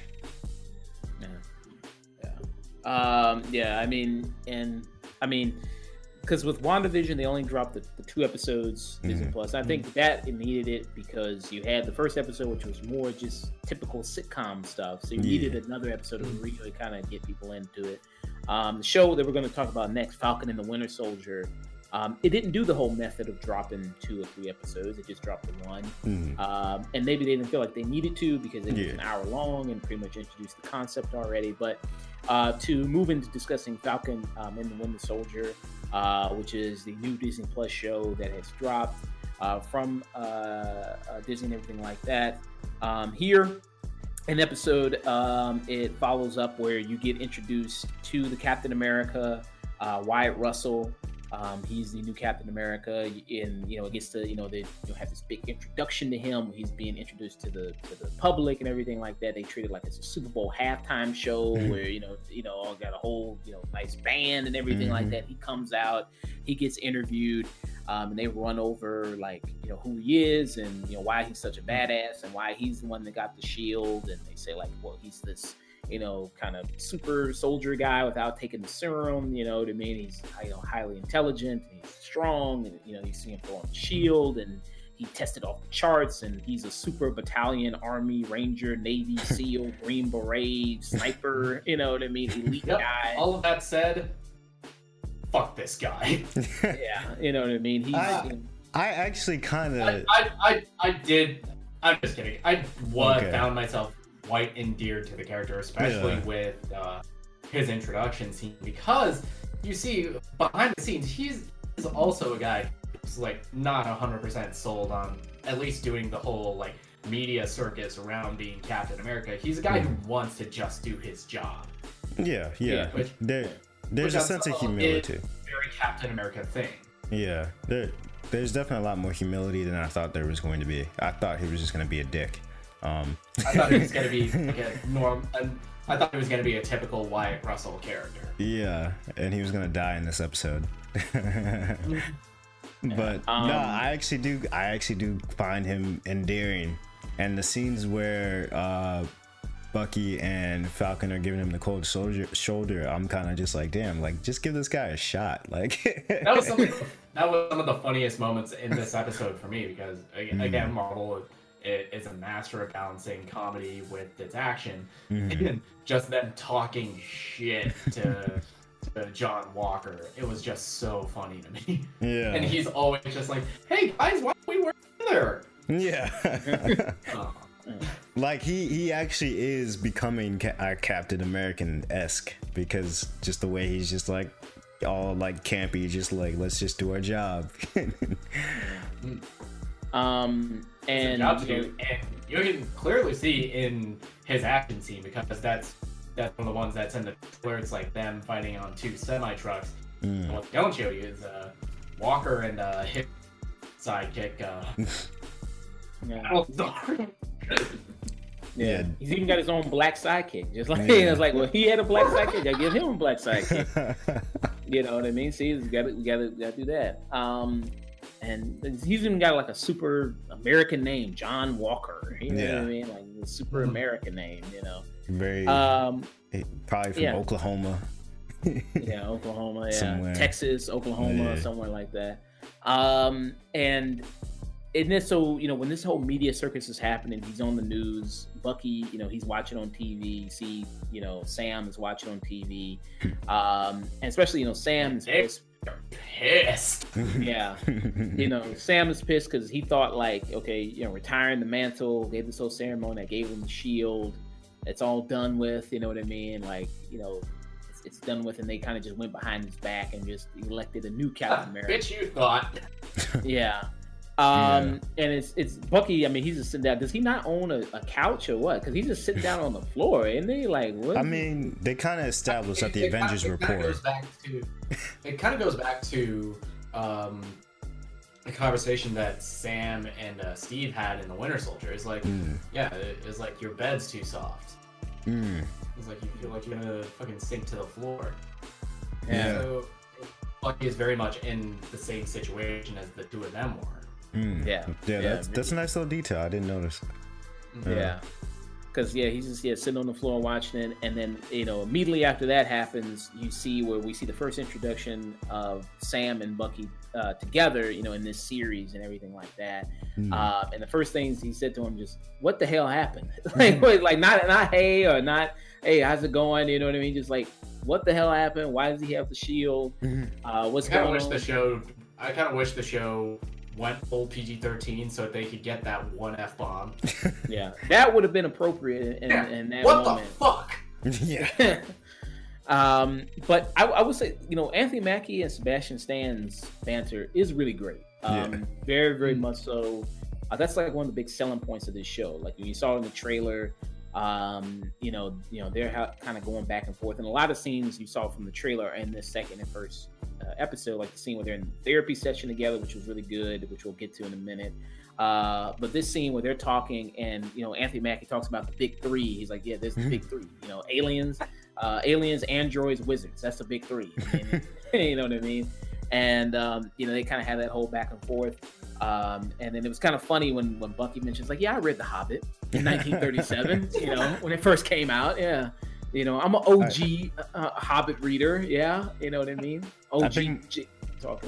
I think my favorite part about Bucky that. Bucky is an OG nerd. Yeah. But I think my favorite part about that joke is that it becomes a callback later when John Walker is talking about the big three, and then Falcon is just like, oh, he knows about the big three too. Like, now I gotta retire that whole joke. And because what Falcon is doing, he has a whole mission with Isaiah Hernandez, where he has a whole mission of trying to locate the Flag Smashers, which is these group of people. And again, it expands upon the snap, upon kind of the aftermath of that. Where we had WandaVision, which was more of a personal kind of effect on people, with the snap, and how kind of that really, really impacted people in the world. And then you have this show, which talks about the Flag Smashers. It was all about we kind of liked it better when half the population was gone, and there was almost kind of no countries and almost no borders and all this other kind of situation, no leaders really, where it was kind of a nice kind of free reign of kind of more society. So we kind of appreciate that more, I guess. And you have these group of people banded together who have taken some version of the super soldier serum, because you see they are very strong, they are very powerful in a way, and so I like that aspect of it as well. What did you guys think of the organization of the Flag Smashers and what they bring to the show? They're interesting. Their philosophy is interesting, but I'm much more interested into who's chasing them and why. Because they name drop somebody called the Power Broker. But I think that's going to be one of the main villains of the season. And with the Flag Smashers, it's again just a great world building around this catastrophic event that we only got to see from the Avengers perspective. We don't get to see it from the ground level. Yeah. I do hope that they at least get a flashback or something during the blip, when they either took the serum or were just forming, because I do find that that concept is interesting. Especially later in the episode where you're introduced to another character from Bucky's past, Isaiah Bradley, who is very much another super soldier. Yeah. It makes sense that, of course the U.S. government would try and recreate the serum over decades. Of course they experiment on people. Yeah, and he was Black Captain America, whether they wanted it or not. They needed him. And was played wonderfully by Carl Lumley. who you all may know as the voice of Martian Manhunter on the Justice League. Yeah. Or he played recently in Doctor Sleep. He played the Scatman Crothers role. Yeah, he's very good in that. He was also the father of Martian Manhunter and when Supergirl. He's also in that. Yeah. For all the people out there who watch Supergirl, like I did, he was also in that. But to before we get to the whole Isaiah Bradley with Bucky's past, leading up to that, we kind of have that whole kind of interaction as Nick was talking about with on the two semis truck where they try to meet the Flag Smashers, and it's a good fight scene, really good action scene between them, and how. These people are a force to be dealt with because they're knocking around, Falcon. They're knocking around Bucky, who even has a version of the super soldier serum. Someone in him. You see when he tries to even just kind of land, when he just jumps out the plane. Everybody just jumps out of planes. You know what I mean? Just like, Bucky, he's just like with no parachute. He's just like, yeah, I'll just jump out the plane. It's okay. I got a vibranium arm. I'm good. I'm okay. Yeah. And everything like that. I'm part black. I got a vibranium arm. It's all right. I'm like vibranium. Yeah, I'm like Vision. You know what I mean? I got part black in me. I'm all right. You mean V-Sean? Yeah, V-Sean. V-Sean. Yeah, the White Wolf. Which they do call it. Yeah, Bucky. That was another funny line in this where Falcon's like, look at you, sneaking around like you're a White Panther. Spend some time in Wakanda. All of a sudden, look at you, you're White Panther now. Like, I'm White Wolf actually. You know what I mean? Yeah, that was a nice little shout out. Yeah, so that was a nice little kind of funny line like that. That was really good as well. Which was, that action, like we said, on the semi truck was very good, and we see the new Captain America show up, and kind of like that kind of, hostility between him and then, which gets later expanded upon. And you see when you see him in action, and he's actually pretty good. I mean, the new Captain America can hold his own in the fight. He's throwing the shield very well. Yeah, there's a reason the government picked him to be Captain America. Yeah, no, and you see why. Yeah, no, he saves them. I thought they were gonna have to save him. Yeah, I thought he was gonna get stomped out this episode. He does get outgunned because he's fighting a bunch of super soldiers. Yeah, and but when he does have the shield, he's actually holding his own though. He's pretty good with the shield, bouncing off a couple people. Yeah, he was like, okay, all right, fine, all right, okay. You can do a little something. All right, I see you. They told me on this character a little bit. Ain't no super soldier, but you got some sauce. Yeah. And you see, because Falcon, so they kind of, they have to kind of get out of the fight because Falcon has to save Bucky. And they nicely embracing each other's arms, rolling around in the grass. You know what I mean? Like he's Anakin and Padme from Attack of the Clones and shit like that. You know what I mean? Just like rolling in the grass and shit like that. So things like that. And it is kind of, you see this kind of, like you said, tension. Like when Nick brought up how he's offering them a ride later back. He's trying to get to the airport after the fight's done. And just say, it's like, you seriously gonna walk like 10 miles to the airport? Like, come on, man, just get in the car, let's go, come on. You know what I mean? Don't be that stubborn. Which I don't even know why Falcon is walking. I mean, dude, he can fly. Right? So I don't even know why he's walking, but I guess he just doesn't want to. He doesn't want to leave Bucky behind. He wants to talk shit more to Bucky. Yeah, he just lives to talk shit to Bucky. Yeah, just to piss him off. Yeah, he's enjoying it. He's enjoyed his time. Yeah. Although I feel like it would have been funnier if he was just like floating with the wings out, just talking shit from above. That would be hilarious. Oh yeah, that would have been even better. Hey, the mouse is writing checks, but ain't blank checks, man. I feel like the mouse really could have used vision on that scene. But if you want to send me a check to write or direct that scene, Mickey, I got you. But to bring up a point that Nick had about the whole where they visit Isaiah Bradley, right? Who's somebody that from Bucky's past, and they go to him. He's like, well, he's maybe somebody who knows more about the super soldier serum and what they did and everything like that. And it's a nice callback to the comics. Isaiah Bradley was a version of Captain America in the comics. and to see him talk to him and about everything like that. And the show, how they talked about before, Kirky Sutherland, who's the guy who's the showrunner of the show, director of the show, and he talked about how they're going to bring in a lot of those political elements of the show, especially from the element of race, and having the Isaiah Bradley character touching on just how black soldiers were treated, especially during that time, and how even during that time of when black soldiers were fighting, there was still segregation, and there was still, even the black soldiers were separated from the white soldiers, and they were still fought the same war, fought the same battle, bled the same blood, but still treated less than, even when they when they were fighting there, and then when they came back. And you had a guy like Isaiah Bradley who spoke about that type of stuff, and especially just also just black people's just mistrust in general of the government and of the medical industry, because we hear things about that, like the Tuskegee experiment, which had the treated effects of syphilis, injected syphilis into black men to see what the effects would be, and things like that. So with this, he was expendable.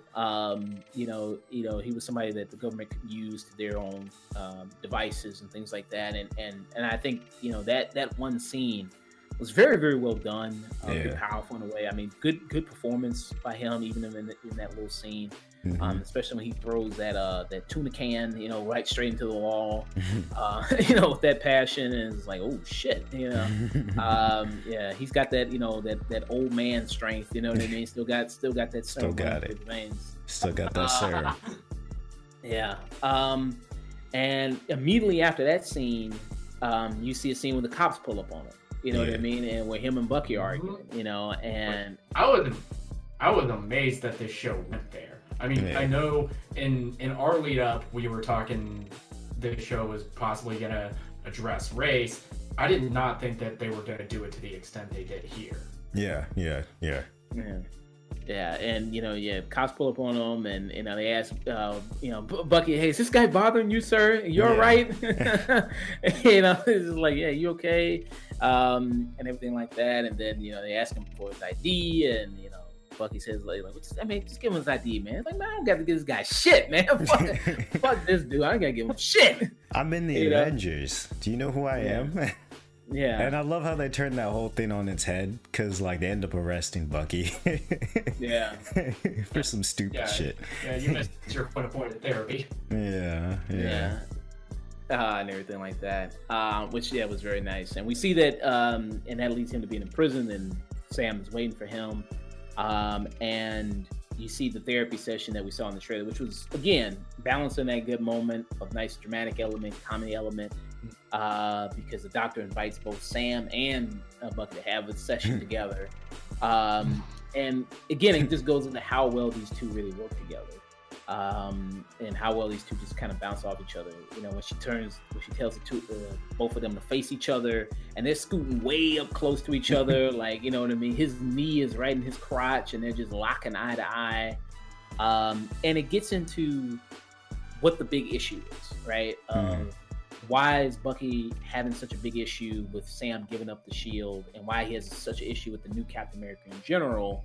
And from Bucky's perspective, it's just the fact that it's like, well, if you gave up the shield and you were wrong for it, what does that say about me? If Steve entrusted you with it, and if Steve is wrong, is he wrong about me? And I thought that was a good moment. And, Sam had a good moment where he's just like, well, maybe I can have my own decision. You know what I mean? Of whether I want to do it or not to do it, I can make my own decision. I'm my own man. I mean, what did you guys think about that scene, just in therapy, and what were your overall thoughts on that? I said it before in our breakdown of last week. It's amazing that Sebastian Stan gets a chance to actually act the character when he cut off all the long hair. Yeah. No, because that was it was a very good scene. Just to see them argue, but actually get into their philosophical differences was great. It's rare. Not arguing. It's not arguing like Hollywood movie arguing. It's actually arguing, but it's getting to the root of the actual conflict in between them. Yeah. And like we said previously, like this is a true successor to Winter Soldier, you know. I like their argument, and I get both sides. Like I deeply agree with both sides, really. Like I understand where Sam's coming from with, like, he doesn't feel like he's worthy. And to be fair, like, you know, not everybody gets super soldier serum, so like I guess, you know, and not everybody has Steve Rogers demeanor and like you know, good morals and character. So like it's a hard role to fill. But then also with Bucky's point of view, where like, listen, this is my best friend and he trusted you with this shield and this job. Why aren't you doing this? This was his dying will. So that so I have a question about why they can't just steal the shield back. I mean, yeah. Because last time we did, Sharon got branded an enemy of the state, and Steve and I were on the run for 2 years. Yeah, that was also funny too. Yeah. I had a question about that. So in this world, so in this current time right here, so do people think that Steve is dead, or do they think, like, do they know that? That's my understanding. So they think he's dead, and so, but he is actually still alive, just an old man, right? So I mean, dude, kind of looked on death's door last time we saw him. Yeah, I mean, he could be dead. I don't know. You know, because I don't know the status of that. I don't know if like he is dead or if he just really, because I know we saw him at the end of Endgame where he's just an old man now. So I don't know, because I think the world itself thinks he's dead. I think because he was in that whole montage. I remember, like, in Far From Home, they did that whole montage of fallen heroes that when you finally discover Adobe Premiere and everything like that. Oh, I can do this. I can add the clip in here and play the music in the background. Yeah, you know, and you know, 15, you make your first YouTube video and shit like that. So he was in that. Yeah. So I think the world thinks he's dead, but I think to the people closest to him, they know he's not dead. So I think it works better if Steve is really dead, because this whole arc of the show is Sam finally realizing that, okay, I'm the right guy to do it. I have to become Captain America, and I think that's cheapened if Steve is still alive. Yeah. And it's also, I don't think Sam would have given the shield away if Steve were still around. Yeah, because I can't imagine a world where Steve isn't calling him immediately after that Smithsonian. The fuck? Yeah. And I kind of like the parallel narrative between him and Spider-Man, even, because it's like they both have to figure out how to succeed their sort of mentor figure, you know?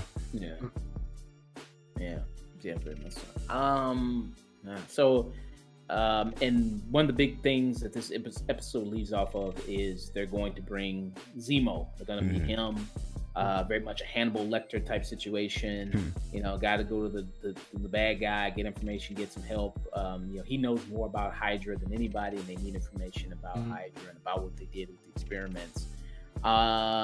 And so I'm excited to see Daniel Bruhl come back. Obviously, we saw in the trailer he's going to be in the full Zemo costume, the mask, the nice pimp coat. You know, he's going to be full decked out. So would you all think about that? Coat? Definitely not looking online to get myself. So what do you guys think about that? What do you guys think about that kind of that nice ending there? It kind of dispelled one theory I had where Zemo was working with the Flag Smashers already, and that like during the blip he busted out prison, and that's what he's been up to the last 5 years. Yeah, kind of dispelled that theory because he's still very much locked up. And I can't imagine him working with people with superpowers. I don't know. I don't know if he'd do that, but we'll see. So overall, you guys thought it was a good episode? Yeah. Absolutely. All right. Yeah, me too. I loved all the action scenes. Kari Scoveland, who was I believe a writer on John Wick, he's giving great direction in both episodes of the show, and just small little character moments that I don't think we would have gotten in like a normal property because again 6 episodes, you have the time to build these people up. Yeah.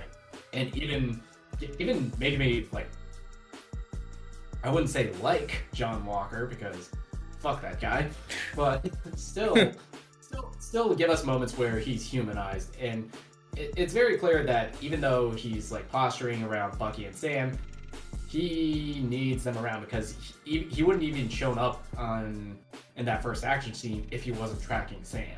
Yeah. No, I actually genuinely like his character, and I can't wait to see what they do with him because I really thought he was just gonna die this episode or just show up and die, be a dick and die. So yeah, so I'm looking forward to what they do with him.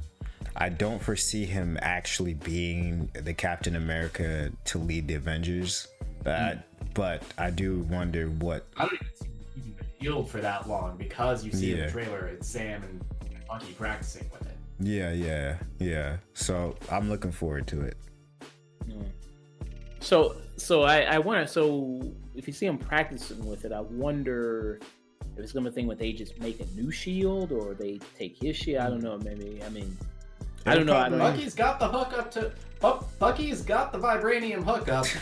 Yeah. It'll probably be something where like, John realizes he's in over his head, and he's handing the shield over. That's probably what'll happen. And then it'll be like, we're both Captain America now, and then we pass the shield together. I don't know. I mean, Bucky did say, he did say, yeah, I really miss Wakanda. He did say in the first episode, like, man, I really love it. It was cool. I was out there, in the fields, tossing hay. I was so happy. Free healthcare, beautiful women. Yeah, I had a big dome over me that literally nothing could get in. Yeah. It was fucking awesome. I miss it. Yeah, I'm gonna go back. Yeah. Fuck. I don't even know why he went back to America, honestly. Yeah, I don't know. Well, I think because he, I wonder if that was before the snap or after the snap, where he had. I think it was the condition of his pardon. Yeah. Because the government, they gave him a pardon for all of his years at the Winter Soldier, but the conditions are corner-pointed therapy. Yeah. I would have never gone back. Kind of hard to do when your therapist is all the way in Wakanda. I would have never gone back. Hey man, that's the new age, man. You could do like say, hey, Zoom. Be like, we do Zoom calls. Yeah. Zoom call me from Wakanda. Yeah. Wakanda has the best internet. That's how we do this show. Yeah. Discord.